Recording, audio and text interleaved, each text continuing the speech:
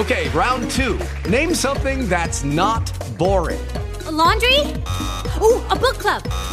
Computer solitaire, huh? Ah, sorry, we were looking for Chumba Casino.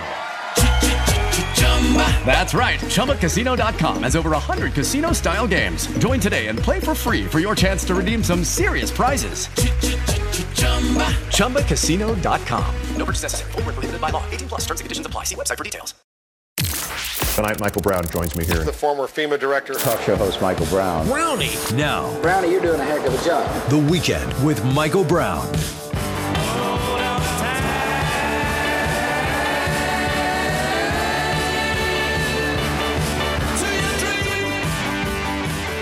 Happy weekend, everybody. Welcome to The Weekend with Michael Brown. Glad to have you with me. Here are the logistics, if you want, the rules of engagement if you want to engage with the program.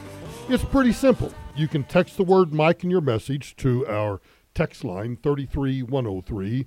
33103. Just text the word Mike and whatever message you want to send me, questions, comments, whatever it might be. You can also go to theweekendwithmichaelbrown.com, theweekendwithmichaelbrown.com, and there you'll find all the social media icons so that you can follow us on social media. You can stream us live there wherever you are, so you can do that at theweekendwithmichaelbrown.com. It's a bizarre weekend. It's an Orwellian weekend. I don't know. Let me tell you just how bizarre it is. I want to get to the Federal Reserve, which is going to jack up interest rates. Holy cow. We have a little battle going between the President of the United States, who says that his increased spending is not going to cause inflation, and the Federal Reserve Chairman, Jerome Powell, who is saying, you know what, I'm going to have to double down because things are even worse than I thought it was. Isn't that fantastic? But to give you a little perspective of just how crazy things are in the world right now, tomato flu. Tomato flu. Are you ready for that?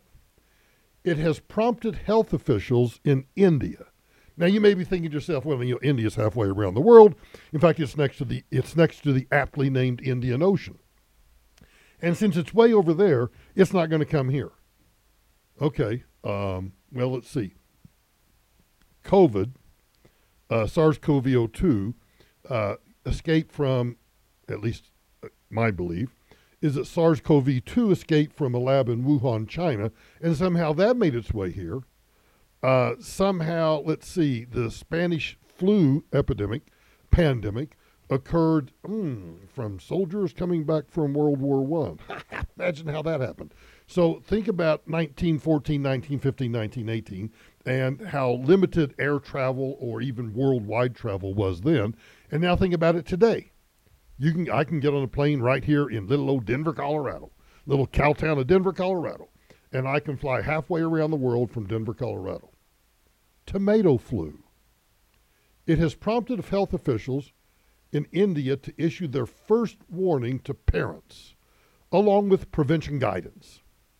Doctors say that its symptoms cross over with many other diseases, including flu and the COVID. It's been branded the tomato flu. Got your flu shot yet? I'm thinking about walking into a CVS or a Walgreens or, I don't know, a Publix, wherever you might find a pharmacy. And I'm going to go and say, hey, you got that tomato flu vaccine? I dare you to try it. You're going to go buy groceries this week, and you're going to go do something. And I want you to walk back to the back of the store where the pharmacist is, stand in line for a little bit, and just say, hey, I was listening to The Weekend with Michael Brown, and he's really, really worried about the tomato flu because it's spreading in India, so it's going to get here quickly. And I know it's maybe a little early for our flu shots, but can I get in line now or sign up for the tomato flu vaccine? Now, I forget what's the world population. I keep forgetting what the world population is. World population, population. 7.7 billion. Now, let's just round it up. May I round it up, please, to 8 billion. 8 billion people. All right. Get your little calculators out and do this calculation. More than 100 children across India have been infected since the first case was noted way back on May 6. Now, some 82 children under the age of 5 have been reported to have this in some southern state in India, and now a further 26 cases have been reported in rugrats as old as 9 in the state of Odisha in India. So we have what? We've got about, what would you say that is? Well, it's more than 100. When you start counting them all up, more than 100. So somebody divide 100 into, let's just round it up to 8 billion. Or I don't know if you want to be conservative, let's just say 7 billion. And we now have 100 kids in India that have the tomato flu. This is never going to stop. And I'm kind of serious about that. In some ways, I mean, it's fun to joke about the tomato flu. I'm afraid I've got the cucumber flu. And I don't know what you have, but I got the cucumber flu. I got the cucumber flu. So I don't know what you have, but we got the tomato flu in India. I'm spreading the cucumber flu in Colorado. So I'd like to know what flu you're spreading around, your part of the world. But in all seriousness, not in all seriousness. Yeah, sort of in all seriousness. It's never going to stop. And it's never going to stop for this very simple reason. We have lived for way too long in a society where we are germophobic. You can go to, you can go back to the CVS. You can go to your grocery store. You can go to the Walmart. You can go anywhere. And you can find all sorts of wipes that, or even post-COVID. I still get a kick out of post-COVID, although I find it more convenient. That I was in a restaurant last night, a little Italian place. And I go in the restroom, and I get ready to wash my hands, and I realize, there's a hand sanitizer dispenser right there. Much easier than washing your hands, right? So I did what billions of people around the world do. I took the hand sanitizer and I rammed it around my hands, and now my hands are completely sanitized and completely free of germs. But we live in a world where we don't want our kids to get dirty. We don't want our kids to play in the dirt. We don't want them to play out in the grass. We don't want them to pick up bugs. We don't want them to do anything. And I don't mean bugs like a flu. I mean bugs like a little critter running around on the ground. And so because we live in this germophobic society where everything has to be sterile, are we surprised that there's tomato flu somewhere in India and that it's somehow going to get around to us? Of course it's going to eventually get to us. Do you know how it is? Because in India, some rugrat's father is going to go on a business trip somewhere. The rugrat's got tomato flu in India. He's going to get on a plane, and he's going to fly from, New Delhi to London. And he's going to go about his business in London. And he's going to be spreading the tomato flu around. Unbeknownst to him, because he doesn't have any symptoms. And then all the people in London, and maybe they came there for a conference. And then they're going to go to Heathrow, which, I think there's like 5 flights a day out of Heathrow now because airlines are crashing. And those 5 people are going to fly all 5 corners of the earth, because there's 5 of them. And they're going to spread the tomato flu. And pretty soon one's going to land in Newark, one's going to land at JFK, or one's going to land at LAX, or one's going to land at Denver International, and the next thing you know, tomato flu is going to be spreading around everywhere. So let Dr. Michael give you the warnings to look for. Now, here are the symptoms. Now, I read the symptoms, and except for the little rashes that I guess look like tomatoes, I don't know, I think I have some of these symptoms. Fatigue. Man, I'm just tired as a dog today. Nausea. Well, no nausea yet, but could at any moment. Vomiting. Some of you are vomiting right now. You're listening to this program and you're vomiting. Diarrhea. Somebody listening somewhere has got the diarrhea. You got the runs, okay? Now, fever. I don't think I have a fever, but you never know. That's the other thing we're doing now. Everybody's bought thermometers because of SARS-CoV-2. So check your fever right now. Dehydration, swelling of joints, body aches. I've always got body aches and rashes. Well, let's see. I could honestly say, let's see. Fatigue, probably a little dehydration, and body aches. So I don't have any, well, I'm not going to tell you about my rashes. So I've got, 3 of the 9. So I have a third of the symptoms. I might be coming down with the tomato flu. You might, you ate something bad last night, so you got vomiting and diarrhea. So you're tired, you're nauseated, you're throwing up, you got the runs, and because you have all of those things, you have dehydration, and now your body aches. You've got 7 of the 9 symptoms of tomato flu. I'd suggest you just lock your doors, duct tape your windows, and not go outside for a week, because you might be the cause of the spread of tomato flu. In all seriousness. No, well, yes, in all seriousness. I do think a lot of these things are around to stay. And what we ought to do is we ought to quit this irrational fear of germs. And maybe we ought to get, I don't want anybody to get on their deathbed. I don't want anybody to get so sick they can't go to work. I don't want you so sick that you can't listen to The Weekend with Michael Brown. But maybe, a few aches and pains, maybe a little stomach ache, maybe a little diarrhea occasionally. I'm just saying that perhaps if we weren't so germophobic and we didn't sterilize everything that we do, maybe, just maybe our bodies would develop better immune systems and we wouldn't be worried about the tomato flu. Oh, you're not worried about it? Mark my words. You will eventually hear about this in the national news somewhere in the continental United States between now and next weekend. The tomato flu. Watch out for the tomato flu, because you never know when it's going to come and get you. Speaking of tomato flu, Dr. Fauci announced, Dr. Tony Fauci of the National Institutes of Allergies and Infectious Diseases, the NIAID at the National Institute of Health, which is a part of the CDC. Don't you love that bureaucratic? Think about that bureaucratic chart right there.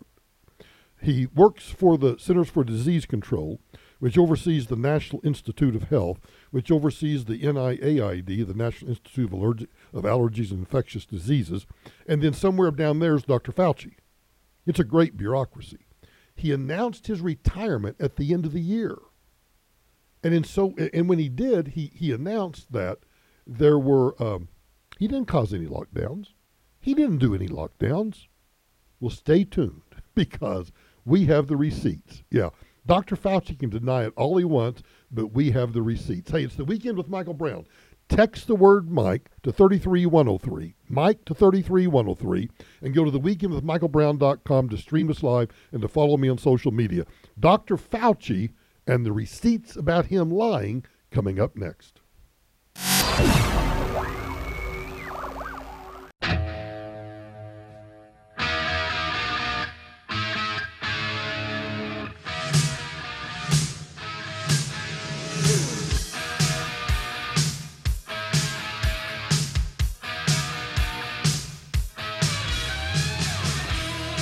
Hey, happy weekend, everybody. Welcome to The Weekend with Michael Brown. Really glad to have you with me.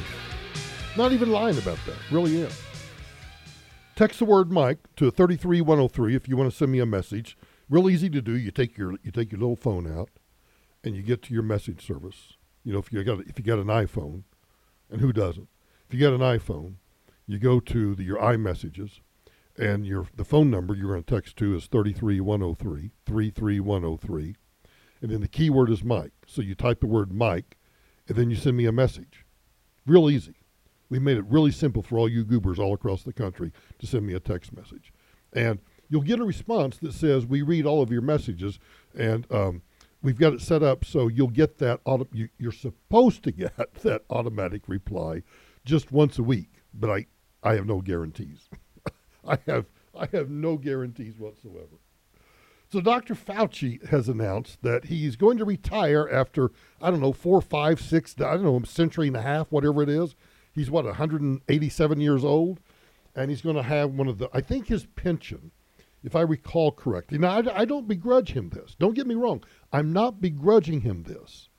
I'm only using it as a point of reference for all of you who have worked, and I'm not sure how many people do this anymore, but have worked for the same place, like my dad did. My dad worked in the same place before he graduated from high school. He and two buddies of his started a little commercial printing shop.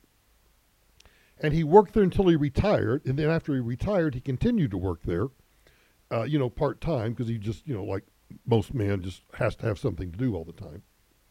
So he worked there for like 40-plus years. Now, I don't know if any of you have done that. I'd be curious. In fact, if you have, text the word Mike to 33103 and tell me where you worked and how long you worked there.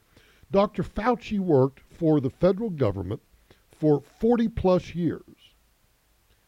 Now, today, he hasn't retired yet, but today he is still the highest paid bureaucrat in the entire federal government. He makes more than the President of the United States of America. Let's see if I can pull up his salary real quick. Dr. Fauci. The President of the United States makes $400,000 a year. Dr. Fauci makes $417,608 a year. Hate to drop that $2 there. $417,608. Now, he obviously didn't make that when he started 40 plus years ago. But after 40 plus years, his pension will pay him approximately, I'm sorry, let me rephrase this. The taxpayers will pay him, meaning you and me. Well, not them. Those goobers over there don't pay any taxes. But us tax-paying goobers will pay him more than $300,000 a year. Now, I don't begrudge him that because he's been there that long. If you worked someplace for 40 years, I'm sure you did not get a pension of $318,000 a year. But what bugs me about Dr. Fauci is his claim on the heels of his retirement announcement. He goes around and he does all these interviews. He makes the rounds of all the cable shows. And I think he's doing so because he's trying to establish his so-called legacy, and he's trying to make sure that we all understand that, he was the great guy and he didn't shut anything down. Do you regret particularly the last one, the shutdown, the sweeping shutdown that some said made things worse? No, I don't, Neil. And in fact, I think we need to make sure that your listeners understand I didn't shut down anything. Oh, here we go. I recommended to the president that we shut the country down. And the only way to do that is by draconian means of essentially shutting down the country. We know that we can do that if we shut down. Well, I think one of the things you really need to do, to the extent that you can shut down temporarily the country, I think is important. Well, if I knew at the time that shutting down would have such a dramatic effect on controlling the spread, obviously we would have shut down earlier. There are those who say you shut down you destructive things by disrupting the economy. And others say, well, if you save so many infections by shutting down, why didn't you shut down 2 weeks earlier? But I don't regret saying that the only way we could have really stopped the explosion of infection was by essentially, I want to say shutting down, I mean essentially having the physical separation and the kinds of recommendations that we've made. You've been a big fan of Cuomo and the shutdown in New York. You've lauded New York for their policy. New York had the highest death rate in the world. How could we possibly be jumping up and down and saying, oh, Governor Cuomo did a great job? He had the worst death rate in the world. No, you misconstrued that, Senator. Isn't it wonderful? Don't let the door hit you on the way out. Yeah. Trying to reestablish your legacy. That is exactly what Dr. Fauci is doing. So I say, bye-bye, enjoy your retirement, and while you're out enjoying your retirement, just don't come back. And to the next president, whoever that is, don't hire a Dr. Fauci. No more shutdowns. They do not work. It's the Weekend with Michael Brown. Text the word Mike to 33103, and I'll be right back.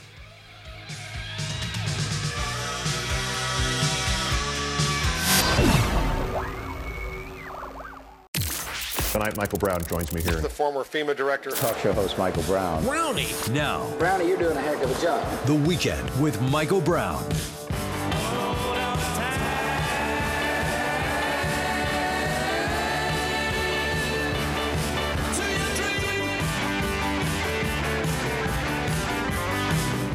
Hey, welcome to the Weekend with Michael Brown. Glad to have you with me.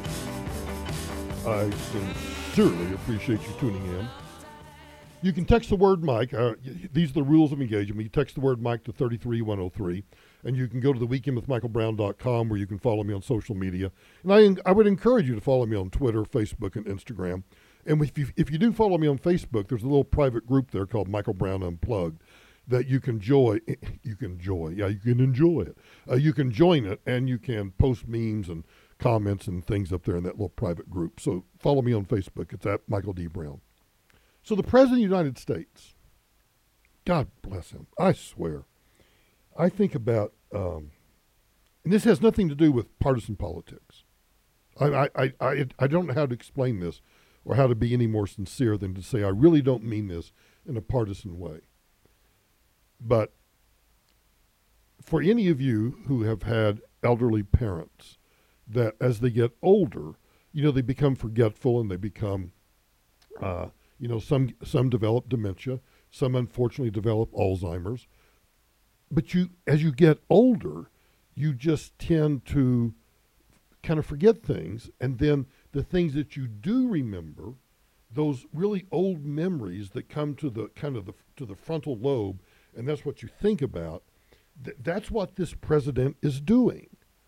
So that's why he's always talking about, his days when his dad would tell him, Joey, when you grow up, and Joey, I'm growing up here in Scranton, to, a tough Scrabble town, and I gotta be a tough guy, and I like, you want to touch my wrinkly hair on my legs kind of thing. Oh, it's just, it's pathetic. It's also scary when you think about that both our friends and our allies are looking at this guy and realizing that, he just is not with it. And it should scare us from just a pure national security point of view. But it also scares me, setting aside the physiological aspects of it, the aspects that he has been pulled, willingly pulled. He's sitting in a little red wagon, one of those little red, what were they called, something flyer wagons. So a little red wagon, I think you can still buy them somewhere for your kids. And all of these kind of Marxist, far left progressive people are taking that little red wagon and they're pulling him way to the left. And they're adopting policies that, Alexandria Ocasio-Cortez, that Senator Elizabeth Warren, that self-avowed socialist Bernie Sanders all advocate, things like modern monetary theory, which is basically just print all the money you need. And my God, that's what we're doing. Kareem Jean-Pierre, or as I call her, Kareem Abdul-Jabbar. Kareem Abdul-Jabbar was at a White House gaggle recently, and she said this. Ambassador Rice spoke to this yesterday. I know this question was asked of her. And so just a couple of things before I get to that piece. Now, she's busily thumbing through her spiral notebook looking for an answer to a question. The White House press secretary, I know, has to adhere to what are called SAPs, Statement of Administration Positions. But you ought to be able to answer a question about the economy without trying to find the answer about the economy, because the answer ought to be, as you hear. So, the president's record on fiscal responsibility is second to none. In case many of you are hard of hearing, or you've got a little dementia yourself, or you're busy doing something else and you missed that, or you find it unbelievable, may I repeat it for you, please? The White House press secretary, Kareem Abdul-Jabbar, says, the president's record on fiscal responsibility is second to none. And last year alone, you've heard us talk about this because this is incredibly important. He achieved $350 billion in deficit reduction. Now, keep that number in mind. He achieved $350 billion in deficit reduction. Now, I don't think she says this, but that's over a 10-year period. So let me see. Let me do my math. Let me see if I can do these high mathematics in my head. 350 billion divided by 10, I think, is $3.5 billion a year. So he's reduced the deficit, which means the annual amount that we overspend beyond our means. He's reduced that by $3.5 billion. It doesn't mean it went away. It doesn't mean that our deficit went away. We still spend more than we take in. But he reduced that delta between what we bring in and what we spend. He reduced it by $3.5 billion. Well, hallelujah. Pass the beer. whoop-de-doo. And this year, it's projected by the end of the fiscal year to be at $1.7 trillion deficit reduction. Which is still, just so you know, even if it's 1.7 trillion, that's still over 10 years. They never say that, but that's what it is. Over 7 years, we're still spending more than we bring in. We're spending a lot more. Historic. What we're talking about here is historic numbers because of the historic numbers work that this president has done. Because of the work this president has done. Historic numbers because of the work that this president has done. So the market yesterday, I don't know what the percentage is, but the market yesterday lost, I think, 1,008 points.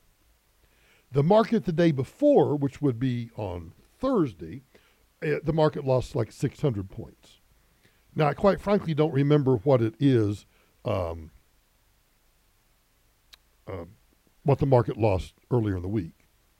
But we're truly in bear territory. But don't you worry, the president's at a rally. Guess what? You hear Republicans always talk about the deficit, right? About big spending Democrats. Well, guess what? Guess what? Listen closely, because he admits the truth here. Listen closely. When the last guy was president, he increased the debt by $2 trillion in tax cuts. Not a penny of it paid for, okay? Well, guess what we did? We've reduced the deficit. The Inflation Reduction Act lowers the deficit by $300 billion over the next 10 years. Over the next 10 years, we're going to reduce the deficit by $300 billion. Okay, $3 billion a year. In a $4+ trillion budget, and we're spending way beyond $4 trillion per year. I'd like to say, I can't say it on air, but I'd like to say BFD.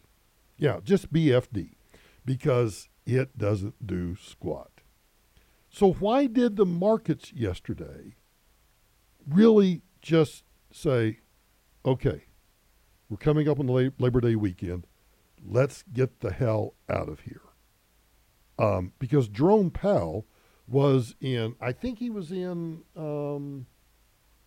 he wasn't in Aspen, he was, I forget where he was. He was out west. He was out here somewhere. You know, he was up in a high altitude, so maybe he was just suffering from oxygen deprivation. But Jerome Powell, the chairman of the Federal Reserve, had this to say. We are now about halfway through the intermeeting period. Our decision at the September meeting will depend on the totality of the incoming data and the evolving outlook. At some point, as the stance of monetary policy tightens further, it likely will become appropriate to slow the pace of increases. Restoring price stability will likely require maintaining a restrictive policy stance for some time. Will require a restrictive policy stance for some time. Now, if you're not a goober that's educated in the language of the Federal Reserve, a restrictive policy stance means we got this guy over here in the White House. Now, the Federal Reserve is just slightly, it's just a few blocks west of where the White House is. And so they're just, these two guys are just a few blocks apart. Oh, I think he was in Jackson Hole. So actually they were further apart. I don't know where Biden was. But their offices are just a few blocks apart. So the guy on the east end, the White House, Biden, is spending trillions of dollars that we don't have. The guy over on the other side of the block is going, holy feces, Batman. We're going to have to impose to restore price stability in order to bring inflation down to a normal range of, maybe 2 or 3% a year instead of the, 9+% a year that we're engaged in. That's going to require a more restrictive policy stance for some time, meaning higher and higher interest rates for longer than we expected. And what he's really saying to the White House is, because they're supposed to be independent of each other, but they have a way of talking in D.C., and this is a way of telling the president, hey, bucko, you keep spending like this, we're going to keep jacking up interest rates. The historical record cautions strongly against prematurely loosening policy. Committee participants' most recent individual projections from the June SEP showed the median federal funds rate running slightly below 4% through the end of 2023. We're going to have to keep doing this, he's saying. We're going to have to keep doing it. It's going to last longer than anybody wanted.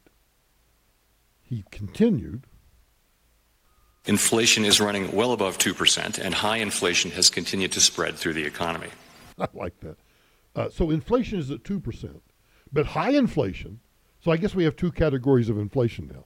We have the standard inflation that's out there that you would expect in a growing economy of around 2%. But guess what? We have extra inflation. We have high inflation. While the lower inflation readings for July are certainly welcome, a single month's improvement falls far short of what the committee will need to see before we are confident that inflation is moving down. So, we are moving our policy stance purposefully to a level that will be sufficiently restrictive to return inflation to 2%. That's going to be painful. Painful. I purchased a new Jeep Grand Cherokee back in January. I use it for my dogmobile to haul Greta the Leonberger around. And I was fortunate to get a 0% interest rate. Now, when they came to me and said, hey, we have a program here, and because of your credit score, we can offer you a 0% interest rate, because I knew what was coming down the pike. I mean, that's free money. That's Chrysler Jeep that's Chrysler Jeep Financial, whatever it is, corporation saying to me, hey, we'll give you some money. If you'll just pay us back, no interest, you take this Jeep and we'll give you free money. And do you want to pay it back in 3 years, 4 years, 5 years, 6 years? Now, because I know that I'm going to drive this Jeep probably until it falls apart, so I said, sure, give it to me for 6 years. Now, I would never do that for the standard car loan. But 0%? I say that because, now I'm not giving financial advice, but if you were to, for example, decide that you want to buy a car, you might want to do it now. Any loan, I mean, I know it's higher now than it has been, but having lived through the Carter years, where my wife and I actually had a 21% mortgage, you might want to do something now rather than later.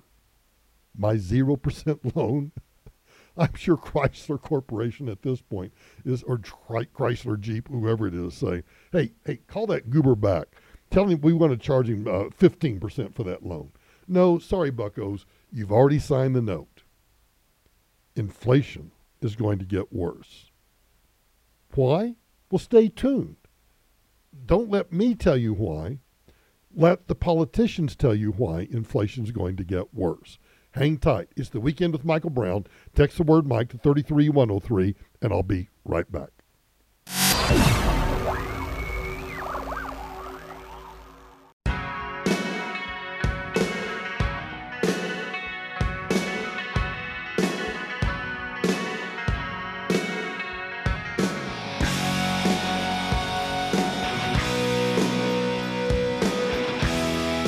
Let's head you back to the Weekend with Michael Brown. Text the word Mike to 33103. Mike to 33103. Yeah, I did my math wrong. Text messages from Goober number 7272. Mike, 350 billion divided by 10 is 35, not 3.5. Yeah, I told you I'm not good at math. $35 billion a year. My point remains the same, though. It's still $35 billion in a... You see, I think sometimes here's what happens with budget numbers. If you don't understand, and I'm not saying none of you do, because I think all of you goobers do understand this, but the average goober on the street, if you say, hey, I got $35 billion over here, but I only have $4 trillion, which do you want? Oh, well, 35 is more than 4, so yeah, I want the 35 billion. Because we don't understand the difference between $1 billion and $1 trillion. So it's still not enough to cover the deficit. The budget deficit, that which we spend every year beyond what we take in, now that deficit eventually becomes a part of the debt. And the national debt, which is in the trillions of dollars, like 30 trillion or something. I forget what the number is. But it's way up there. Way up there. It's so up there. We need NASA to get a Voyager to get us up there to find out what it is. But when I talk about spending, and an eye-popping analysis done by Penn Wharton School of Business says this. Now, this is the University of Pennsylvania. This is the Wharton School of Business. President Biden's new student loan forgiveness plan includes 3 major components. We estimate that debt cancellation alone, now I know many people think, well, debt cancellation, that means the debt just goes away. No, it does not. For example, if someone loans me $1,000, they've given me $1,000 and I've promised to pay it back. If they then sell my note to somebody else, say at 75 cents on the dollar, so they sell the note to somebody else for $750, they now have a note that has a face value of $1,000 that they paid $750 for. And then suddenly the president comes along and says, Michael Brown doesn't have to pay that debt anymore. The debt just doesn't disappear. Somebody has to cover those costs when it comes from the taxpayers. So when I tell you that they estimate that debt cancellation, that means somebody else has to pay for that. It's a wealth redistribution program. They estimate that will cost up to $519 billion, with about 75% of the benefit accruing to households making $88,000 or less. Loan forbearance will cost another $16 billion. The new income-driven repayment program would cost another $70 billion, increasing the total plan cost to about $605 billion under strict static assumptions. However, depending on future program details be released and potential behavioral changes, the total plan cost could exceed $1 trillion. $1 trillion is an enormous sum of money. It's more than $6,000 per taxpayer. So who are those taxpayers? Who pays the taxes? Who are those people? Well, there are, according to the Tax Foundation, there are about 148 million tax returns filed as of 2019. 148 million tax returns. So 148 million taxpayers are going to pay through increased taxes, increased interest rates, higher inflation. We're all going to pay for it. But it's specifically those 148 million taxpayers are going to pay the bulk of it. The top 50% of taxpayers. Here's how it breaks down. The top 1%, the top 50%, the top 50% of taxpayers paid 97% of all individual income taxes. See you on the other side. Tonight, Michael Brown joins me here. The former FEMA director. Talk show host Michael Brown. Brownie. Now. Brownie, you're doing a heck of a job. The Weekend with Michael Brown.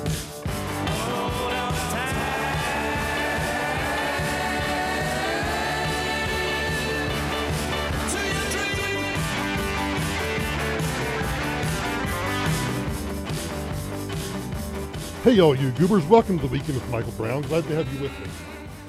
I genuinely, sincerely appreciate you tuning in on the weekend and engaging with me on the program. It's really easy to participate. You simply text the word Mike to 33103. You just type in the phone number, 33103, and you start your text message with the word Mike, and then you tell me whatever you want to tell me or ask me any questions. And you'll get a response that says that we read every text message, and then some requirements, about text message data rates, blah, blah, blah, whatever it is. You can just ignore that. And we have it set up where you should only receive that once a week, but there's no guarantees that that's actually how the algorithm works, so you may get that several times. But It is what it is. Nonetheless, we do read all the text, or I do read all the text messages. I read them personally. This hour, maybe after I do this next story, I want to go back for a moment to the student loan debt cancellation. Because at the end of the hour, it just dawned on me. It was like, duh. Sometimes we forget. You know, we always hear about who should pay their fair share of taxes, right? And I've asked people on every side of the aisle, far left, far right, down the middle, apolitical. I've asked every goober you can possibly imagine. What is someone's fair share? What is it? And I can never, most of the time, it comes out with, well, you know, I want them to pay their fair share. I understand you want them to pay their fair share. What is that? If I truly make $1 million a year after all my expenses, after all my capital investments in my business, after everything I spend money on to make $1 million, I actually have $1 million in profit, what's the fair share of that? Is it 10%? Is it 50%? Is it 90%? What is it? And I would say 99.9% of the time, people can't give me an answer what the fair share is. So what I want to come to maybe in the next segment is give you a breakdown, because I was looking at the Tax Foundation numbers, about who pays what in this country in terms of taxes. And I know numbers are hard to do on the radio, but I'm going to try to make it, I'll try to make it interesting, right? I'll try to make it interesting for you. But before we get to that, you know, the big news of the week was that on Friday at noon, they released this redacted, what's called the probable cause affidavit that is attached to the request for a search warrant. Here's how this works in any criminal matter. And obviously they have made this a criminal matter.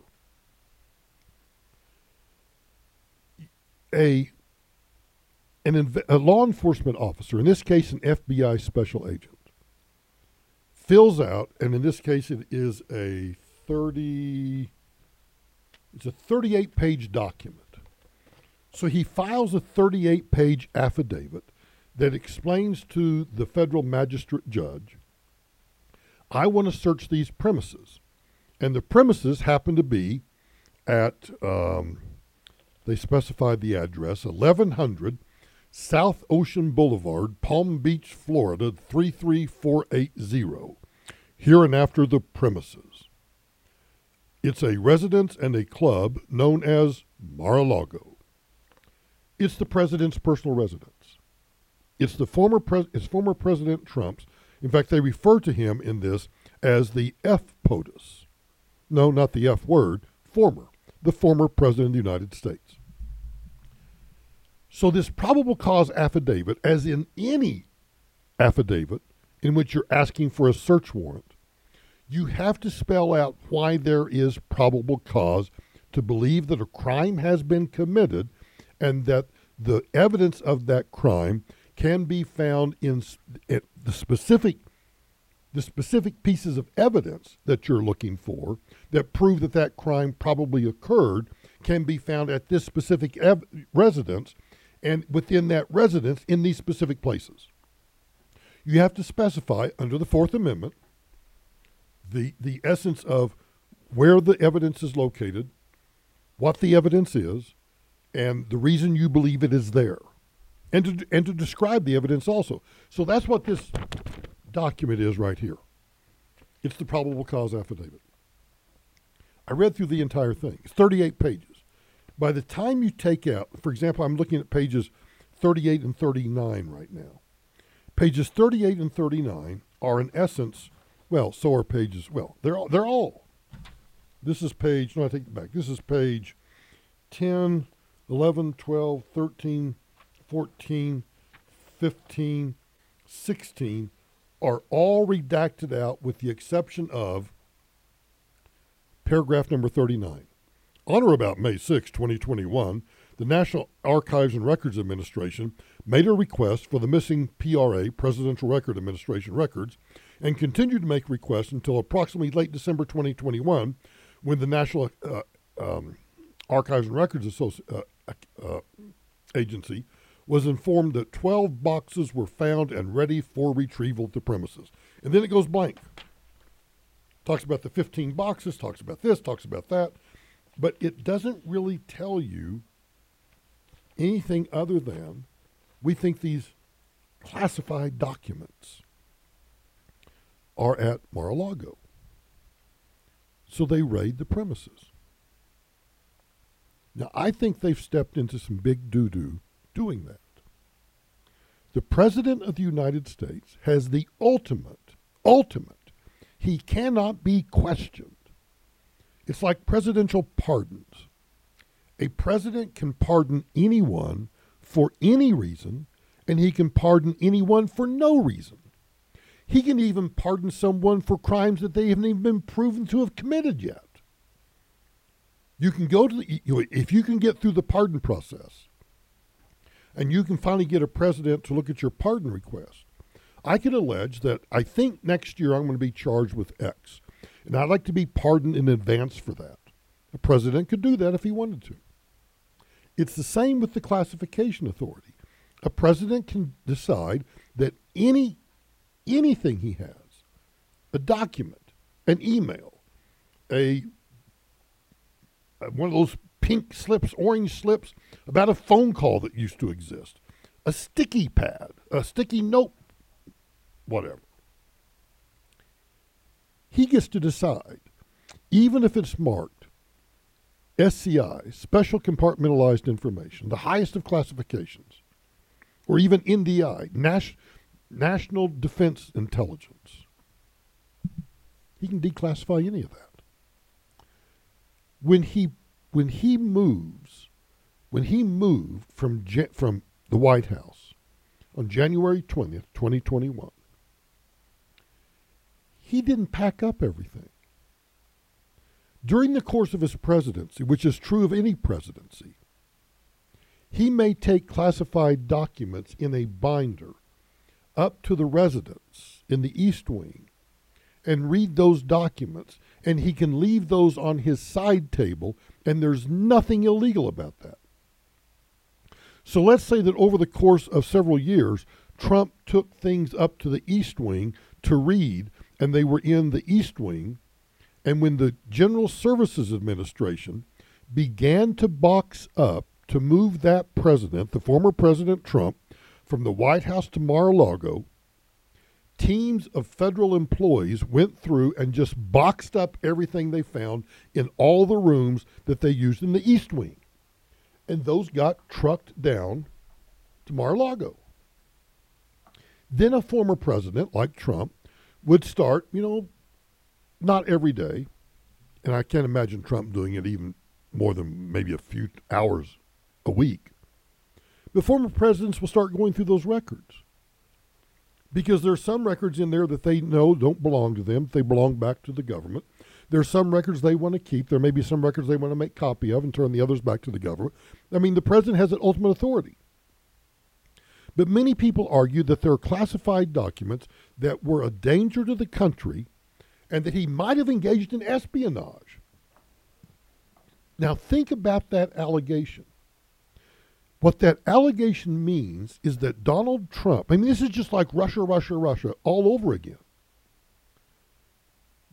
To engage in espionage, he would have to take classified information and turn it over to a foreign person, a foreign agent, a foreign agency, a foreign government, something or someone other than the United States, or even a U.S. citizen on behalf of a foreign agent. That is an incredible accusation to make against a president. But it's one we've heard before. We were told back during the 2015-2016 election that Donald Trump was a Russian agent, all of which was proven to be false.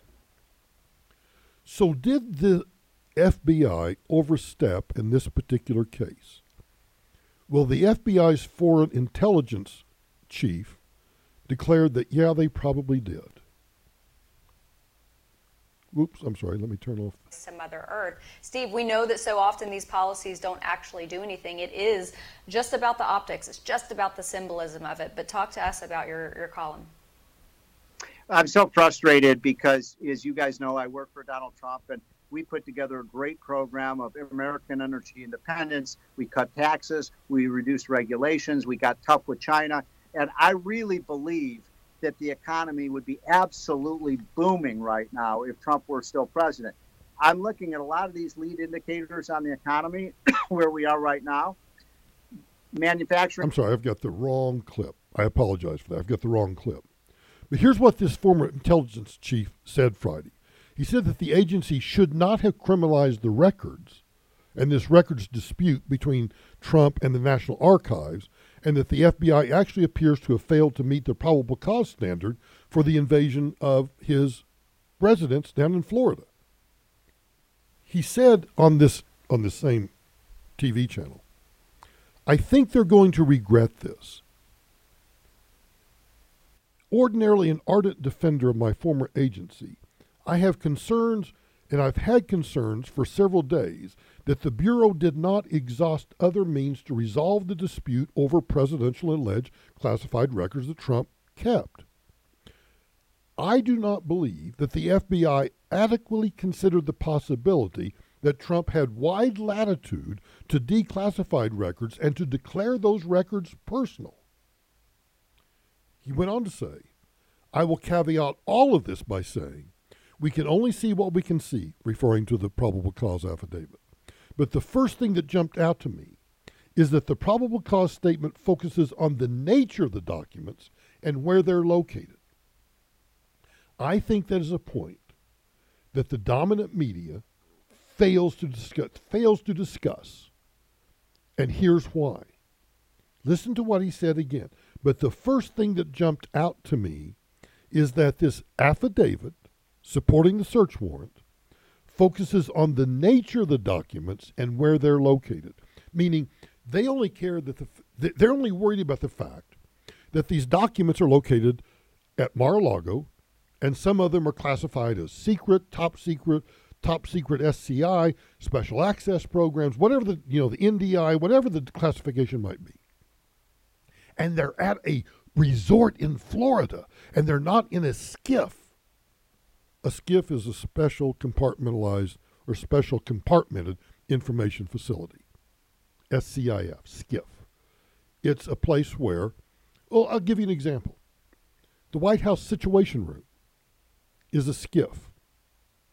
So when I go to the White House Situation Room, I have to first check in with the naval people that run the skiff, the naval officers, the White House communications team.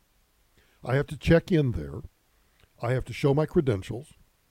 I have to be signed in for that meeting or tell them what meeting I'm there to attend. I have to leave my cell phone outside that room. And then I walk into this room that's in the basement under the West Wing, where it's got a long conference table, really nice chairs, and then when the president comes in, they shut the door, they seal that door, and nobody can hear what's going on. It's a secured, compartmented information facility.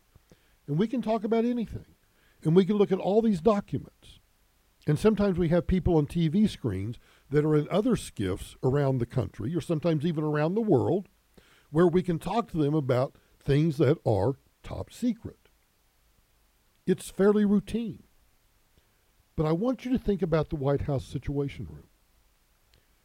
It's a special room inside the White House, which is in and of itself secured, and in which other documents that are marked top secret can be taken to other rooms inside that building, and that the president can take those into his residence. So think about that, because I'm going to describe when we get back how Mar-a-Lago itself might be a break. Text the word Mike to 33103. I'll be right back.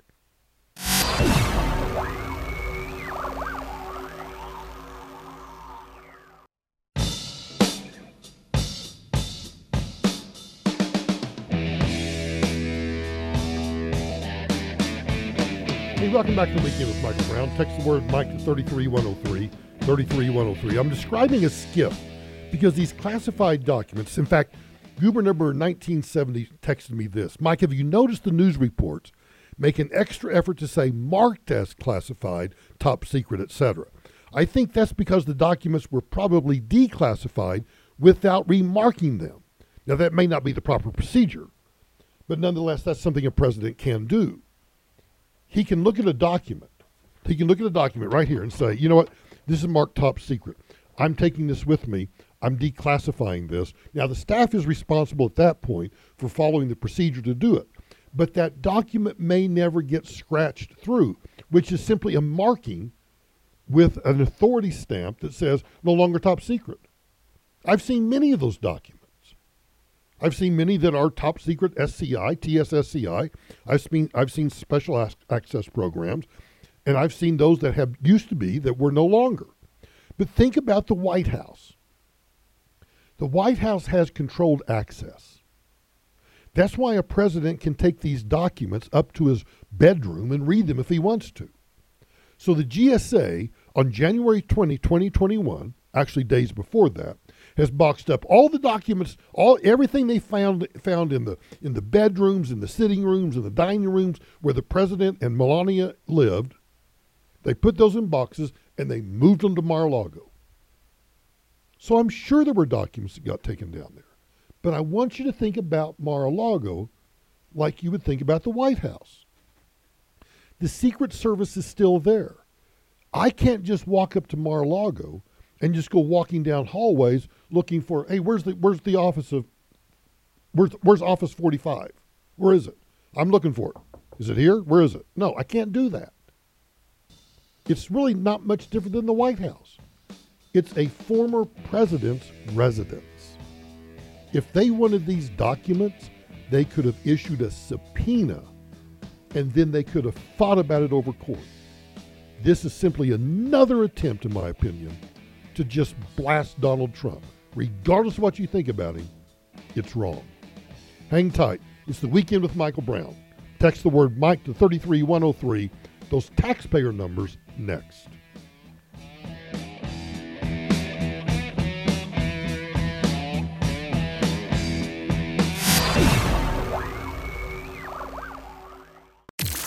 Tonight, Michael Brown joins me here. The former FEMA director. Talk show host Michael Brown. Brownie. Now, Brownie, you're doing a heck of a job. The Weekend with Michael Brown.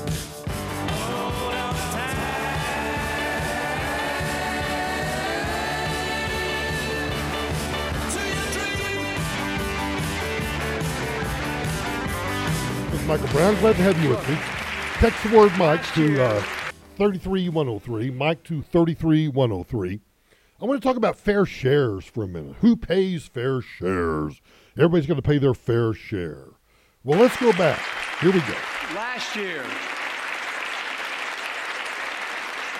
and like Chris Coons and Tom Carper and my distinguished Congresswoman, we come from the land of corporate America.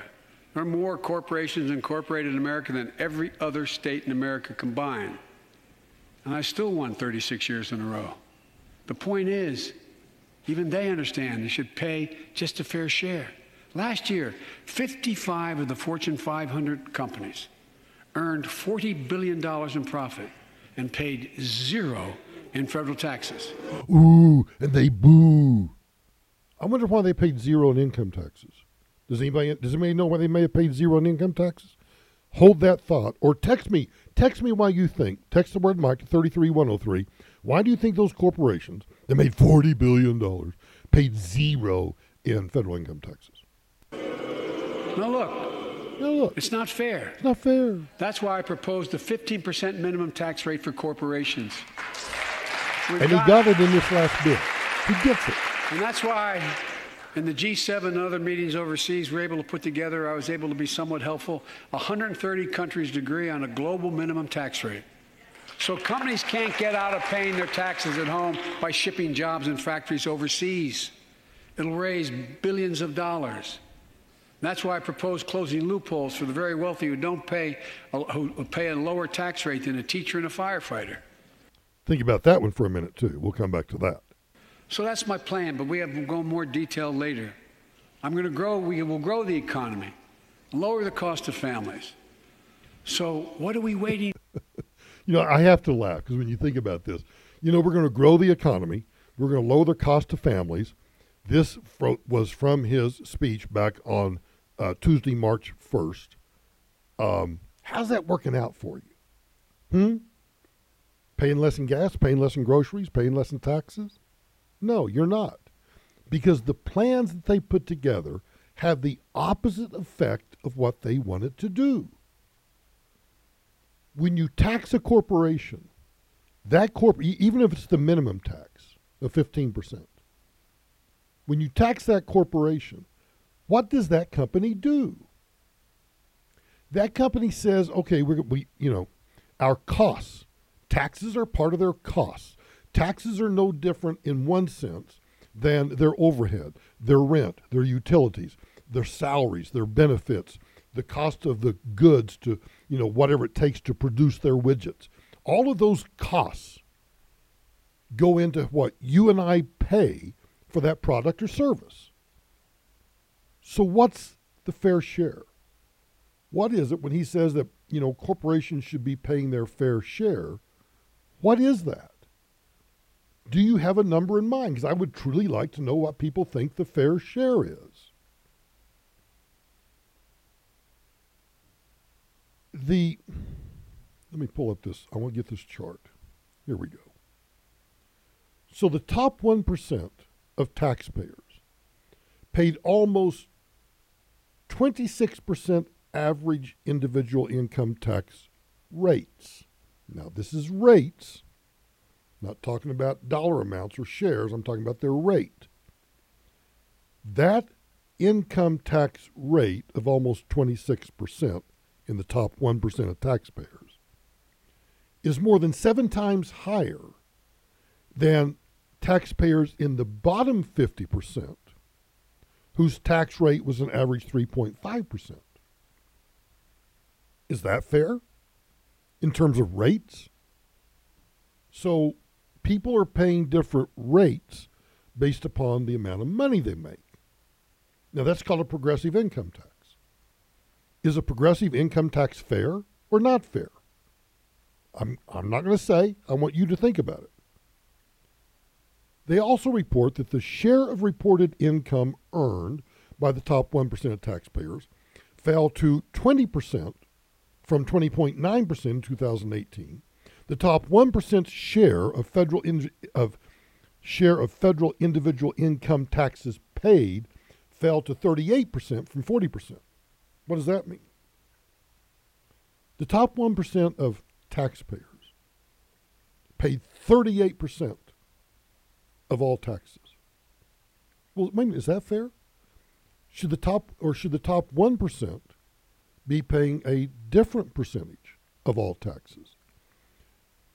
Now, this is going to start, maybe some of you are in the top 1%, I don't know. But I bet a lot of you goobers are in the top 50%.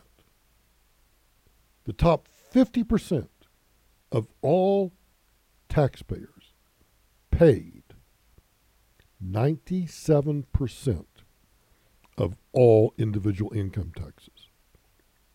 The remaining bottom 50% paid that 3%. So think about taxpayers in two groups, the top 50% and the bottom 50%. The top 50% paid 97% of all individual income taxes, and the bottom percent paid only 3%. So the top 1% paid a greater share of individual income taxes than the bottom 90% combined. Is that fair? Is it? I renew my question, Your Honor. What is fair? I'll tell you what's fair. Fair for me is that there ought to be, obviously for the poorest of the poor, they shouldn't be paying any income taxes. And I don't know what that is. I don't know what that dollar amount is. But I think that everyone should have skin in the game. Everyone who works at a job, I want them to get a paycheck at the end of their pay period, and I want them to see, even if it's $1, that they paid $1 to the federal government in income taxes. And I don't want them to get that dollar back, because I want them to have skin in the game. It's the same thing I said last weekend about I wish we could get rid of April 15th as tax day. Instead, April 15th is the day that you get the letter that says, based just on your income, not on if there was a flat tax, not if there was any sort of, flat tax, but a straight progressive income tax like we have today, that based on the amount that you earned, $38,000, $98,000, $180,000, you owe X. Because everybody would have a heart attack on April 15th. And everybody would start paying attention to what we pay the federal government in taxes.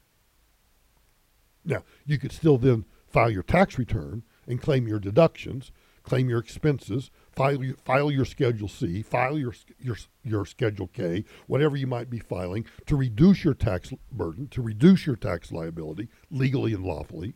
But I want you to see what you should owe. Because then we might be able to have a rational discussion about what is actually fair. When you ask a Bernie Sanders, or you ask an Alexandria Ocasio-Cortez, those who believe that we ought to expand the social welfare system in this country to be much like Europe, and you ask them what should be the fair share, the first thing they say is that, corporations should all have to pay something. Well, I just made that argument about people that are individuals.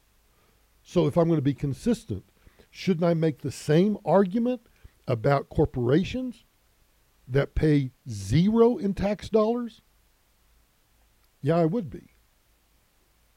But I can still see them having a zero tax liability for one very simple reason. Those companies may have what are called loss carry-forwards. They actually lost money the year before, but their loss exceeded what they would owe in taxes. So you carry that forward to the next year until you've used up that loss carry-forward. Or let's say that corporation owes $10 million in taxes based on the 15% minimum income tax. But instead, they took that $10 million and they invested it in capital improvements or capital expenses that they can write off in that year, because that makes that company more profitable, meaning that next year they'll pay even more taxes. This whole issue of we've got to get to the point where all goobers in this country have some skin in the game, and that all goobers recognize that what we pay every single year is not going to help us get out of this hole. We're in this hole that we're not going to get out of. How bad is it? With all the talk, with everything I've described about, some illiterate goober trying to be kind here, you offer them $38 billion versus $4 trillion. And they think to themselves, well, I don't know what $1 trillion is, but 38 sounds bigger than 4, so I think I'll take the $38 billion. That is such an economic ignorance of where the country is fiscally that when I describe to you what the debt is, and actually one of you goobers sent me a great one-pager about this. And I'm going to use that one-pager, because I think it's the easiest and quickest way to describe what this $1 trillion in debt is. You've probably seen the graphs or the little diagrams that are all over the interwebs of here's a guy standing next to, $1 million stacked up. And then here's a guy standing next to that 10 million and 100 million, then a billion, and then $1 trillion. And the guy just keeps getting smaller and smaller and smaller until when you get to $1 trillion, you can barely see that little guy that's standing over there in the corner. Well, that's one way to look at it. But there are other ways to look at it, too, that I think give it a different perspective. And the perspective that I'm about to give you in the next segment is a segment that ought to cause you to catch your breath and realize that when Jerome Powell says he's going to increase interest rates because we're spending so much money, you'll think to yourself, wait a minute, wait a minute. We're spending more money than what that goober Michael Brown just described, and we're going to spend even more money on top of that? We're bankrupt. We're bankrupt. When you cannot, now, people will tell me, they'll make the argument, well, the government can't go bankrupt. Well, that's not technically true. Some governments do go bankrupt. Maybe they don't go through a bankruptcy court, but they go bankrupt. They cease to exist, and revolutions ensue. But some governments, some municipal governments can actually declare bankruptcy. New York's declared bankruptcy. But what does that mean? It means that your debts are beyond your capacity to pay. You don't have the assets or the income to pay the debts, and therefore you're bankrupt. That's how an individual goes bankrupt. You look at the totality of your assets, the totality of your income, and no matter what you do, you can't pay off those debts. So hang tight, because when we come back, I'm going to give you about, let's see, 1, 2, 3, 4, 5, 6, 7. I'm going to give you 7 bullet points. And I want to thank one of the goobers because this actually puts it in concise form for me. 7 bullet points when we get back to give you some perspective about where the country is fiscally. Text the word Mike to 33103. It's the Weekend with Michael Brown. Text me 33103. Hang tight. I'm coming right back with these numbers.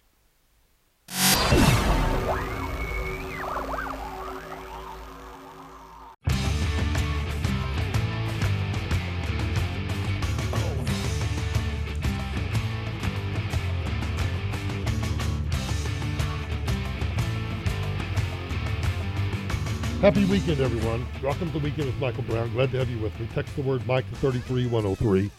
Go to theweekendwithmichaelbrown.com to follow me on social media. You can follow me on Twitter, Facebook, and Instagram by simply going to theweekendwithmichaelbrown.com. You can see all the social media icons. You can get the podcast there also. So there are various ways to look at what $1 trillion is and where we are in terms of the national debt. But one of you goobers sent me a one-pager that I thought sums it up better than most that I've seen over the past several months. So how much is $1 trillion?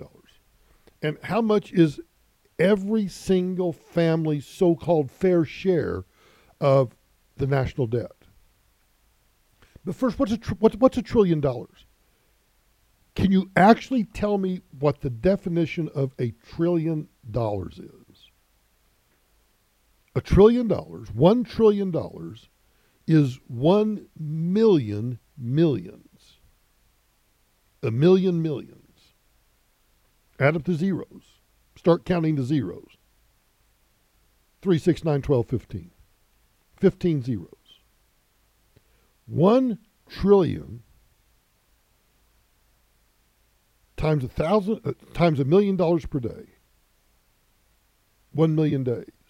1 million days divided by 365.25, by 1 million days divided by 365 days a year, 2,737.8 years, 2,740 years. So if you spent $1 million per day, $1 million a day, it would take about 2,740 years to spend just $1 trillion. To spend $1 trillion, which is a million millions, it would take you 2,740 years to spend that $1 trillion.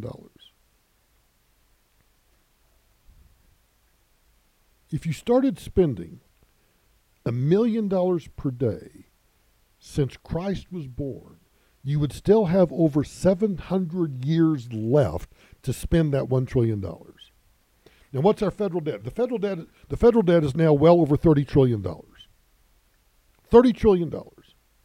So it would take about 82,000 years at $1 million per day to pay back the current federal debt of $30 trillion.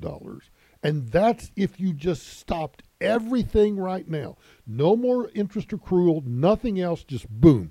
The $30 trillion, which is the principal plus interest that is due today. Give or take, obviously several, maybe another $1 trillion or so based on what Biden's doing. This is why politicians of both parties, a pox on both of them, because every time they spend extra and add to the debt, it decreases the value of that fiat currency, that printed currency, or that fake, silver quarter that's made out of something else that's in your pocket, or that penny that costs more than a penny to make. We're insane what we're doing. We're absolutely insane what we're doing right now.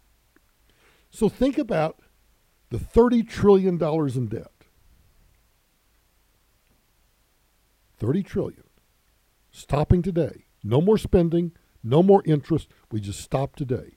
It would take 82,000 years at $1 million a day to pay back the current federal debt, and that's not including interest. Now, what if we were to pay that off in 1 year?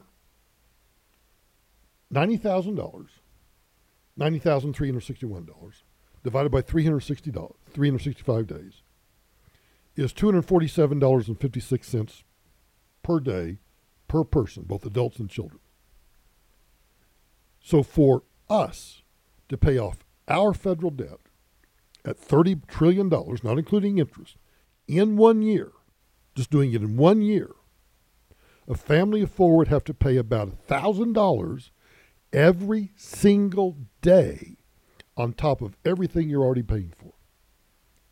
Think about everything you pay for. Groceries, gas, your mortgage, your car payment, your medical bills, all the insurance, your current federal taxes. Think about that, your current federal taxes.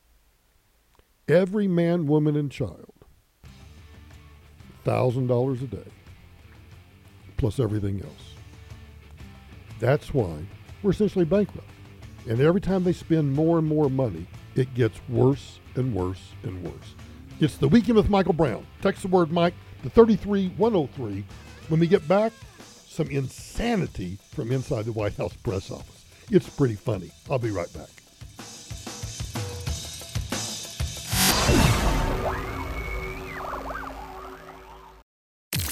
Tonight, Michael Brown joins me here. The former FEMA director. Talk show host Michael Brown. Brownie. Now, Brownie, you're doing a heck of a job. The Weekend with Michael Brown.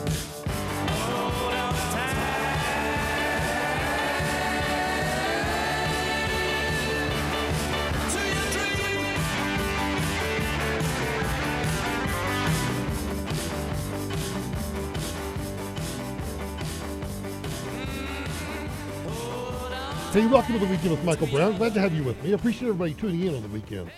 Glad to have you with me. If you want to send me a text message, the logistics for this program are pretty simple. You can simply send me a text the word Mike to 33103. In fact, I've just been reading through the text messages. Text the word Mike to 33103. You know, some of you goobers are pretty smart. Boy, I hate to admit that, but you're pretty damn smart. Or you can always go to theweekendwithmichaelbrown.com, theweekendwithmichaelbrown.com, and there you can find all the social media platforms. Follow me on Twitter, Facebook, Instagram, and you can stream us live on that page, and you can also go to that page and download the podcast. You can also find the podcast for the weekend wherever podcasts are found. Just search for The Weekend with Michael Brown, and boom, it'll pop up, and you can subscribe to the podcast, and you can listen to it anytime you want to. Thus, it's a podcast.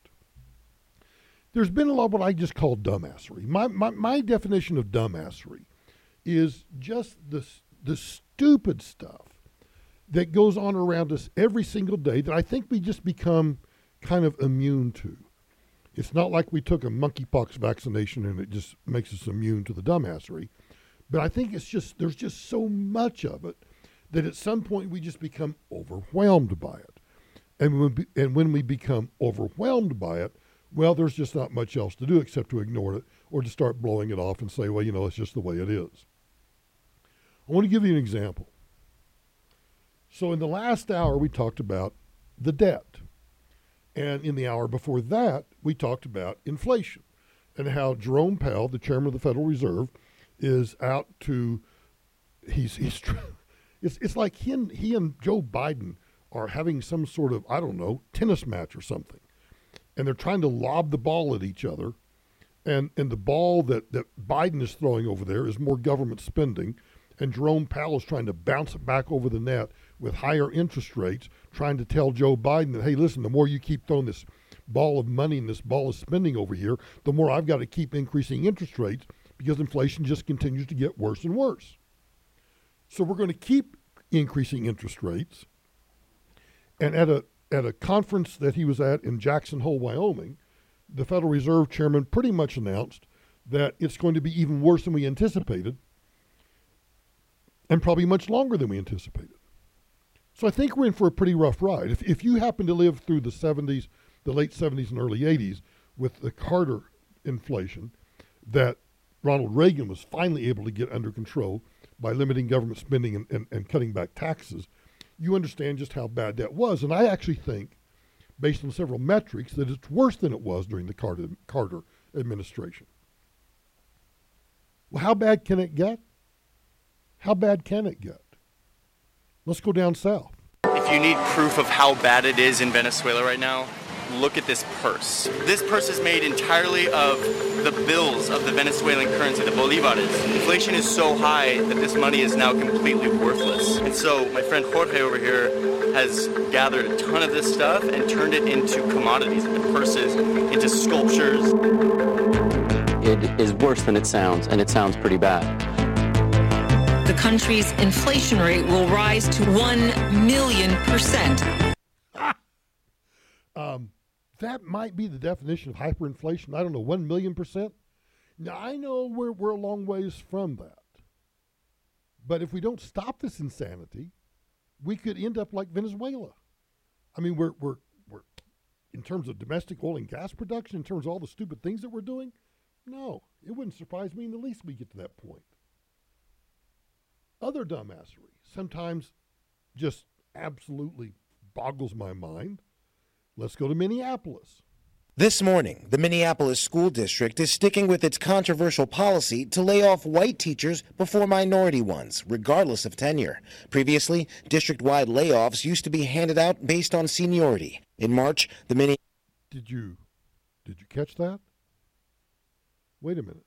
Go back and listen. This morning, the Minneapolis School District is sticking with its controversial policy to lay off white teachers before minority ones, regardless of tenure. Previously, district-wide layoffs used to be handed out based on seniority. In March, the Minneapolis Teachers Union negotiated a contract with the district that states non-white people can be exempted from layoffs in order to remedy the continuing effects of past discrimination.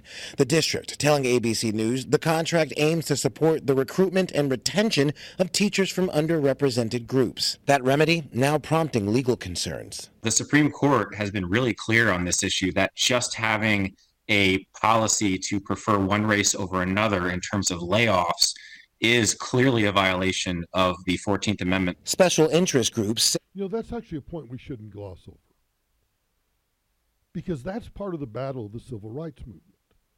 The battle of the civil rights movement was really multifaceted. It was indeed to secure full citizenship for people of color.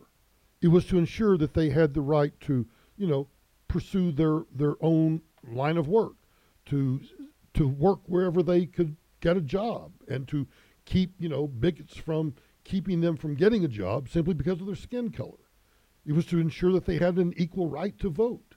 It was to ensure that they could participate in this republic just as white people did. That was at the very beginning, at the very founding of this country, was the very purpose of equal protection of the laws. Now, we fought a civil war over it.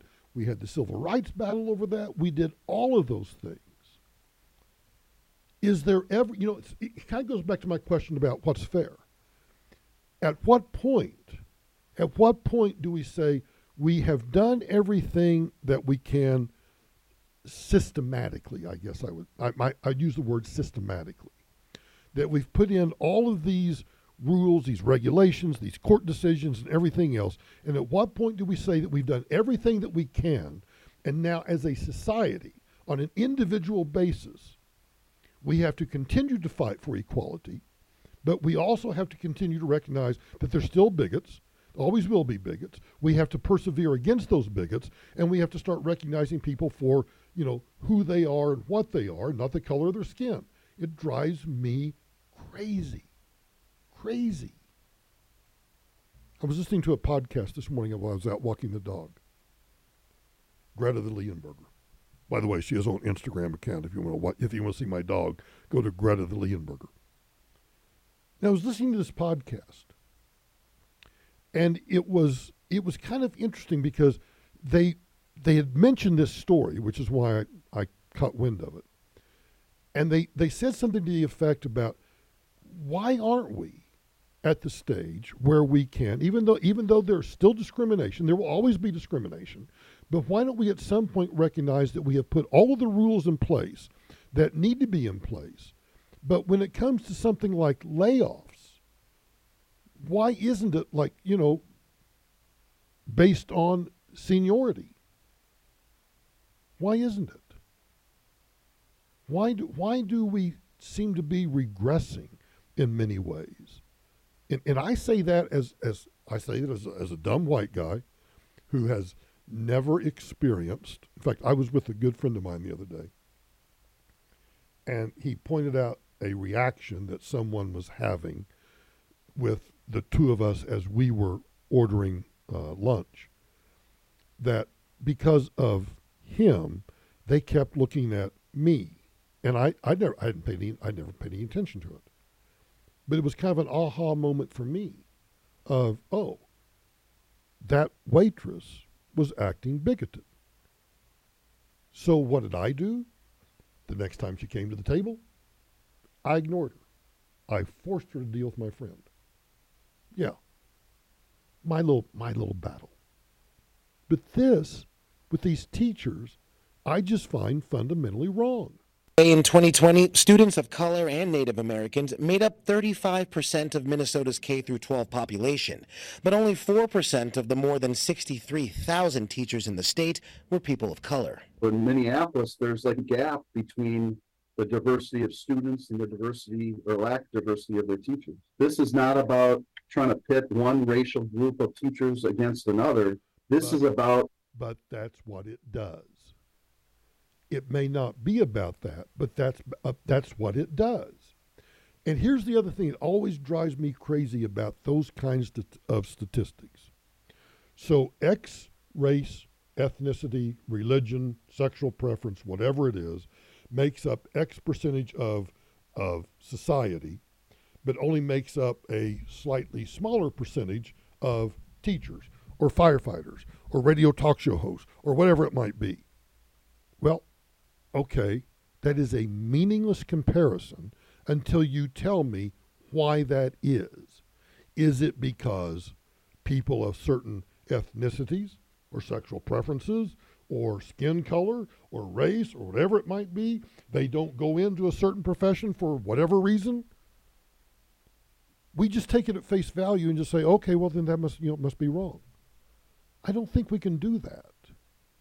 And at some point, we really have to inch our way back to a meritocracy where people succeed and fail on the merits. Serving students the best. Several black educators in Minneapolis in agreement with the contract. When they see somebody who looks like me and maybe looks like them, they feel a greater sense of connection and belonging in that community. I would say that we would first have to start hiring more educational professionals of color and start hiring more black. I wouldn't disagree with that. If you have qualified candidates of equal merit, and you're trying to, if this is constitutional, able to reach a certain percentage, then that's fine. But if you don't have those candidates of merit, then you can never reach that percentage. Licensed teachers of colors. Others believe the new policy will do more harm than good. There's different ways that we should be hiring, but we should not be implementing hiring decisions based on the color of people's skin. And at some point, I just pray that at some point we really do get back to a meritocracy and we kind of stop this stuff of everything always being based on identity politics. And I think that starts with each of us individually. But hey, if you want to, again, talking about dumbassery, if you want to understand just exactly how crazy things have gotten, let's go to Taco Bell. Nothing is impossible. Taco Bell, it's testing a new plant-based meat alternative at some of its locations. So the fast food chain announced it has debuted a new crispy melt taco at some restaurants in Alabama, of all places. Yeah, why there? Yeah, right. So the meat alternative. Yeah. You know, I find that funny. So Taco Bell is finally introducing something that actually is like, I don't know, is it real food or fake food? Or is this just another proof that Taco Bell is just all fake food, and now they're going to have like fake meat to put in the beef and bean burrito? I don't know. But back up and tell me why it is that the anchors find this funny. A new crispy melt taco at some restaurants in Alabama, of all places. Yeah. In Alabama. So Taco Bell is going to try the fake meat in all places, Alabama. Why is that funny? What is that about? Taco Bell, fake meat, Alabama. Tell me. You're listening to The Weekend with Michael Brown. Text the word Mike to 33103. Mike to 33103. Hang tight. More Dumbassery coming up next.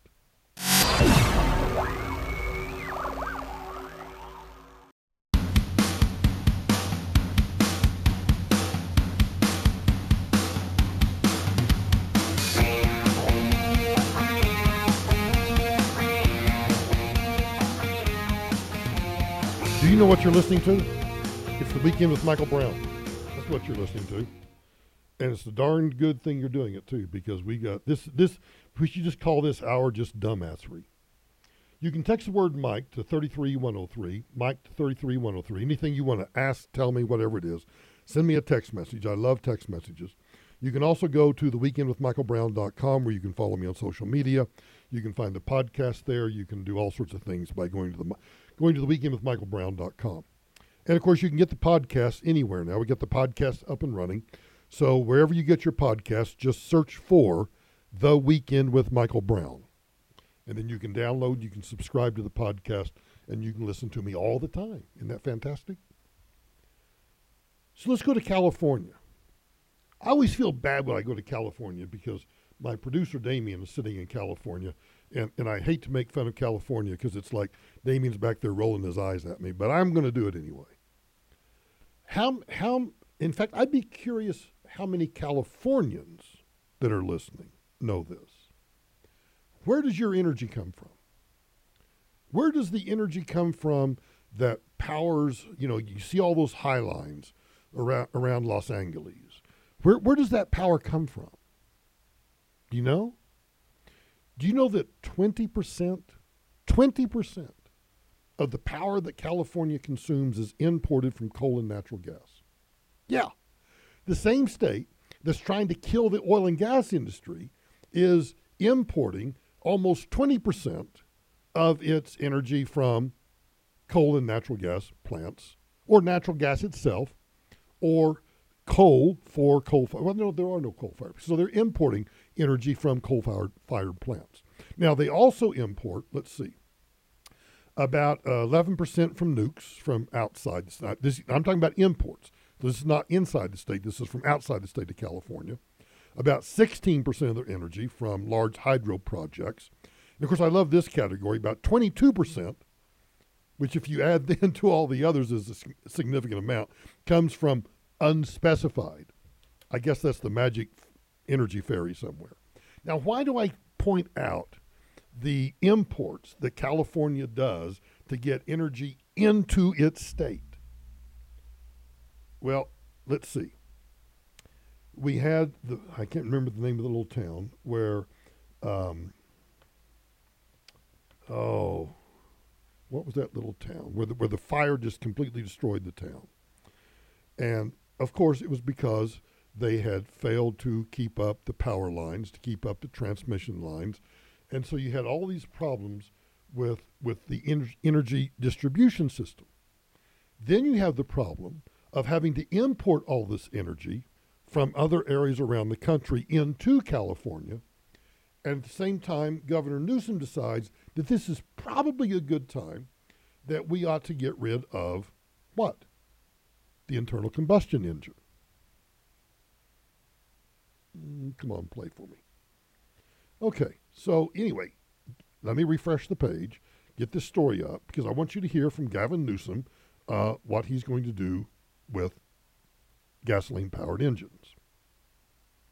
St. Jude. And, of course, I have to wait for the ad to stop playing because I had to refresh the page because I put this story off. So there's a little inside baseball about why we're waiting right now. So while we're waiting, we'll take a break. I'll get this soundbite back up, and when we get back, let's hear what California's doing with the internal combustion engine. Text the word Mike to 33103. That's Mike to 33103. And when we get back, remember those figures. California's importing at least 20, if not 40% of its energy from elsewhere.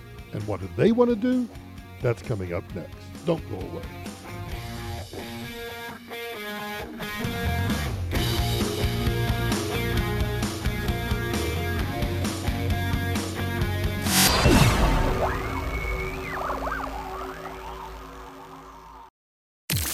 Tonight, Michael Brown joins me here. The former FEMA director. Talk show host Michael Brown. Brownie. Now, Brownie, you're doing a heck of a job. The Weekend with Michael Brown.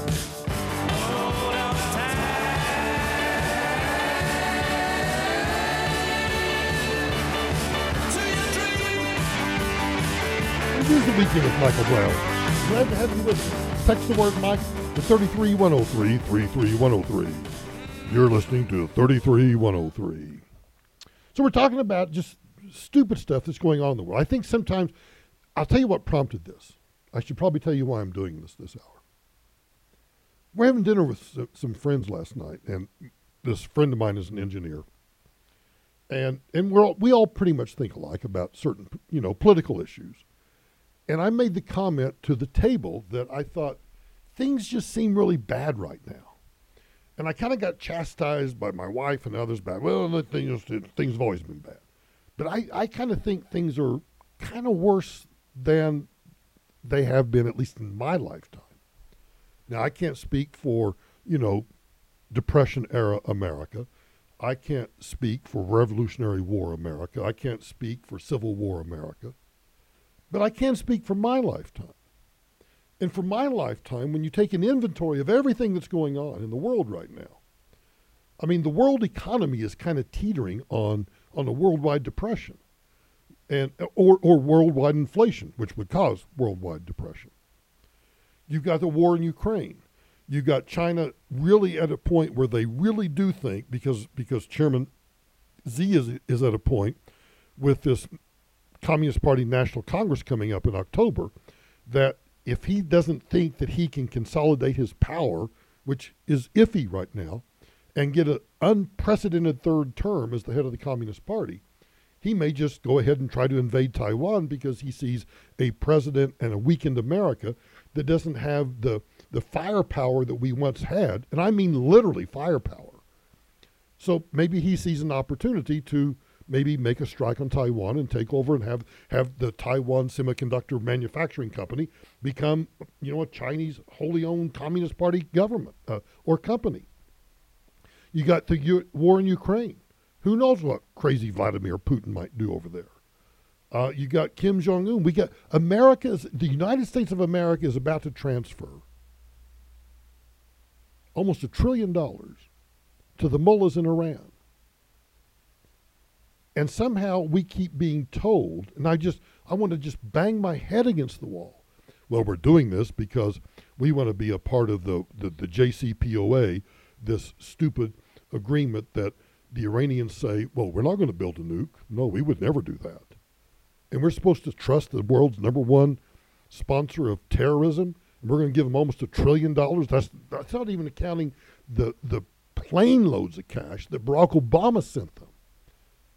So we're destroying the alliances that Jared Kushner and the Trump administration put together in the Middle East with the Abraham Accords, where the Arabs and the Egyptians all agreed with the Israelis that, we ought to come together because our common enemy is really Iran. It's not each other. So that alliance could fall apart, which would realign the Middle East, and who knows what would happen then. So you got all of this stuff going on. And we then think about what's happening just in California, because we all know that what happens in California or that happens in New York, because these are two major cultural political centers of the universe, suddenly trickle down to us peons in flyover country. That's why I pointed out that in California, they import a significant amount of their energy. And so at the same time that all of the California energy companies are having a hard time, keeping lights on in California, they decide to do this. And once again, it's not going to play. Anyway, let me tell you, here we go. Let me just get the sound up. And there's no sound on it. Let me tell you what it says. The California Air Resources Board has approved new regulations this past week that would require 35%, that is more than a third of every new car sold in the state, to be an electric vehicle by 2026.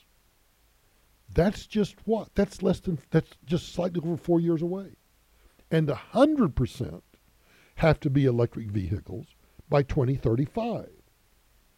Now, that doesn't mean that by 2026 that 35% of the cars on the road in California are going to be electric vehicles, nor does it mean by 2035 that 100% of the cars in California will be electric vehicles. And it also doesn't mean, I don't know I have not seen the specific rules, I haven't read the regulations themselves yet, but think about the unintended consequences.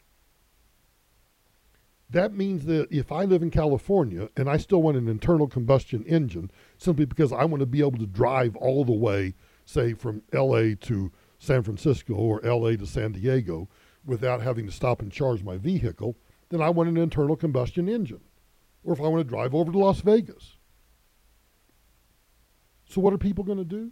What would someone like me do?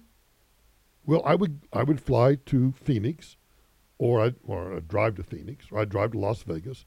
I'd drive somewhere out of state, and I'd make my car deal outside the state, and then just drive it back into California, because I don't find anything in the regulations that prohibits me from doing that. So now you're going to hurt the automobile industry in California. But even dumber than that, California's already importing 20% of its energy from coal and natural gas. So now think about, let's just pretend for a moment that the number of electric vehicles, I think on the road right now account for less than 10% of all vehicles driven. But let's say that in California, that number bumps up from 10% to 20 or 30%. That means there is a corresponding increase in the need for electricity to power those vehicles, and California's already importing a significant amount of its energy, so they're going to have to increase those imports. Or alternatively, which California won't do, is they could increase their generation capacity by building their own natural gas plants or their own coal-fired plants. Or how about taking some old nuke plants and put those nuclear power plants back online again and create the greenest energy of all? I could go, California, why don't you do that? Because if your policies are going to trickle down to the rest of the nation, hey, go build some nuclear power plants and show all the environmentalists just exactly how great they are and how efficient they are and how much power they can produce. Daniel Sperling, who's a member of the Air Resources Board and a founding director of the UC Davis Institute of Transportation Studies, says that this is transformative. Yeah, it is. It indeed is transformative. News reports say that some 17 other states, now that California's done this, that they may try to do the same thing. Now think about if 17 other states did this. Suddenly it becomes more difficult, maybe not more costly, but more difficult just in terms of logistics of buying an electric vehicle. Of buying an internal combustion powered vehicle. So now you've got to start flying or driving all over the country to find one. But even as you make the transition, there is nothing. In fact, I would challenge any of you listening anywhere in the country to show me how this increased demand for electricity can be met by solar and wind. Because it can't. So we're going to have to increase the production of electricity somehow. And the only way I know to do that efficiently and quickly is, well, I would say build nuclear power plants, but because the environmentalists will fight that, that'll take forever. Or to increase oil and gas production. But the environmentalists fight that too. So it becomes this almost quixotic kind of drive for electric vehicles without thinking about the unintended consequences of the need for more electricity and where's that going to come from. Now, again, I emphasize, I'm not opposed. If you want to drive an electric vehicle, power to you, go do it. But don't tell me, one, that you're saving the planet, and two, don't think that it's not going to cause an increase, if more and more people start doing it, of a demand for increase in electricity. And then think about the other consequences. Think about the consequences of building more lithium batteries. Think about the cost of replacement of batteries. Right now, it's outrageously expensive to do it. Now, those costs would eventually come down, but as those costs come down, that means there's more of them produced, so the more batteries you have to replace those existing batteries in electric vehicles, you have to produce those batteries. Who produces them? We don't do it here.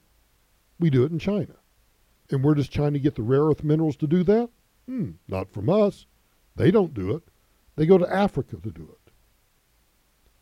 All of this pie-in-the-sky dream of transformative, we could get there. We could eventually get there if we would let the free market do it. But when you try to force it, you have all these unintended consequences that people don't want to think about that make these kinds of regulations. So I would say to not just people in California, but people in New York and people in the Midwest, people wherever you are, if you think that doing a forced conversion to electric vehicles is going to be all, sunshine and lollipops, guess what? It's not, because you got to power that somehow. An electric vehicle requires, imagine that, electricity. Hey, it's the Weekend with Michael Brown. We're just talking about some of the dumb stuff going on in the world right now. Oh, I've got more. Don't go away. Text the word Mike to 33103. Be sure and go to theweekendwithmichaelbrown.com. Hang on. More dumbassery coming up next.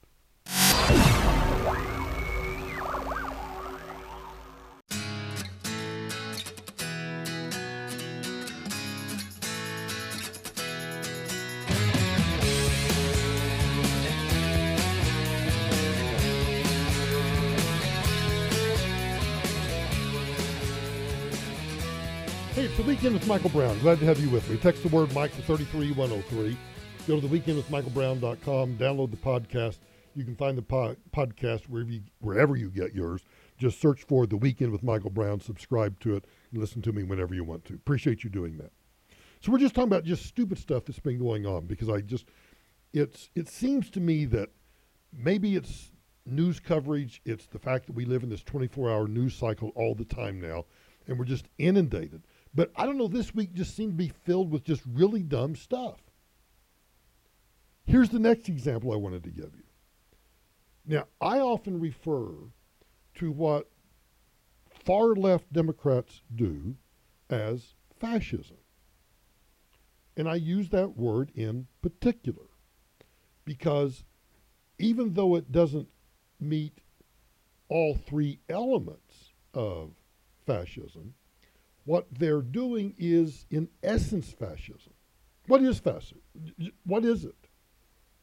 I mean, I know when we think of fascism, we think of, at least I do, I think of the German Nazi Party, the Italian Fascist Party, the Spanish Nationalists. So you've got Hitler, you got Benito Mussolini, you got Francisco Franco. But what is fascism is really, there's three elements. You have a dictator, and the government itself, which is controlled by the dictator, controls business and labor, and then it stifles any opposition and engages in censorship and taps down any opposition to its control of both the citizenry and government. So when you think about what the Democrats do, in many instances, and to some degree, sometimes Republicans do this too, the government controls business. The most recent example of that was the FBI doing what it cannot do constitutionally by getting Facebook to do it for it. So on the Joe Rogan podcast, which is like the number one podcast, I forget, it's being beaten out now by somebody else. But the Joe Rogan podcast, which reaches millions, Mark Zuckerberg, the founder and chairman of Meta, Facebook, pretty much admits that the FBI came to them about the Hunter Biden laptop story and said, this is Russian disinformation, you ought to be aware of it. And, you know, you just ought to be aware of it. It's Russian disinformation. Well, the government cannot do through a private entity what it is prohibited from doing by itself. So the FBI, in essence, engaged in censorship, violation of the First Amendment, by getting Facebook to do what the FBI couldn't do. That's what's going on right now. The other thing that's going on is when you have government that basically tells business how to conduct its business, which is what the administrative state and the regulatory state do day in and day out in this country, the only thing that we're missing is a dictator. Now, I don't think we're anywhere close to getting to a dictator, but we are at least meeting a couple of the definitions of fascism because the government is trying to control and keep opposition at bay, and they are in essence controlling business. Well, guess what? Jean-Claude Dam Claude, Kareem Abdul-Jabbar, the White House press secretary, says this. So two questions. Sure. On the semi-fascism comment. Yeah. Is this something we're going to hear more of, that phrase? Is it something the president's going to kind of embrace? Or is there any sense that it was, a little impromptu and it's going to turn into a kind of basket of deplorables thing that he regrets and tries to be quiet about?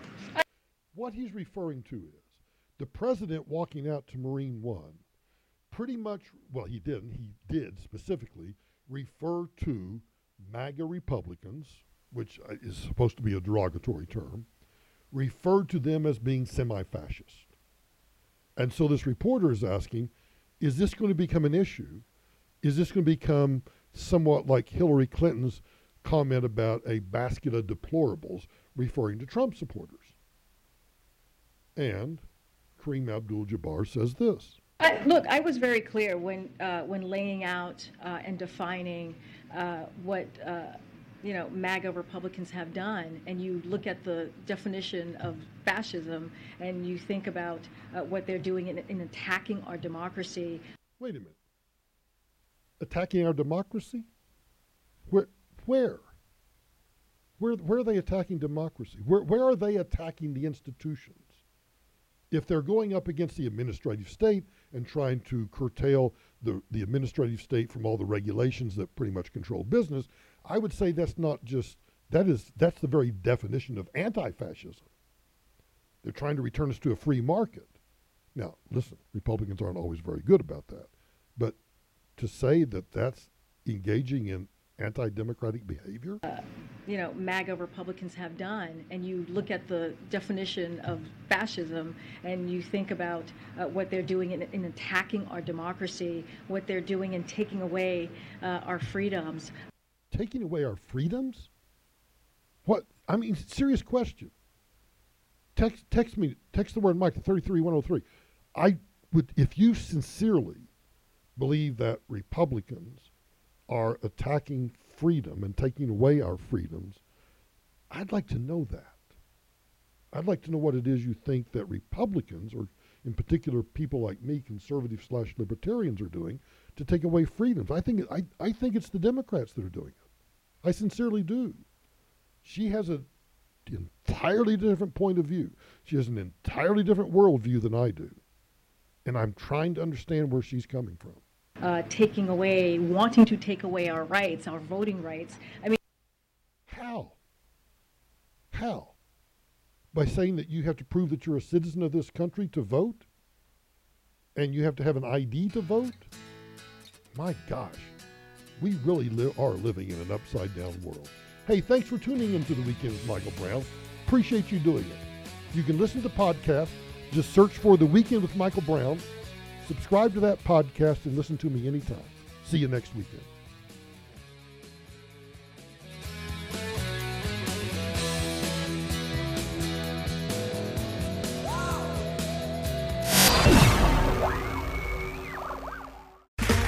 Okay, round two. Name something that's not boring. A laundry? Ooh, a book club. Computer solitaire, huh? Ah, oh, sorry, we were looking for Chumba Casino. That's right, ChumbaCasino.com has over 100 casino-style games. Join today and play for free for your chance to redeem some serious prizes. ChumbaCasino.com. No purchase necessary. Void where prohibited by law. 18+ terms and conditions apply. See website for details.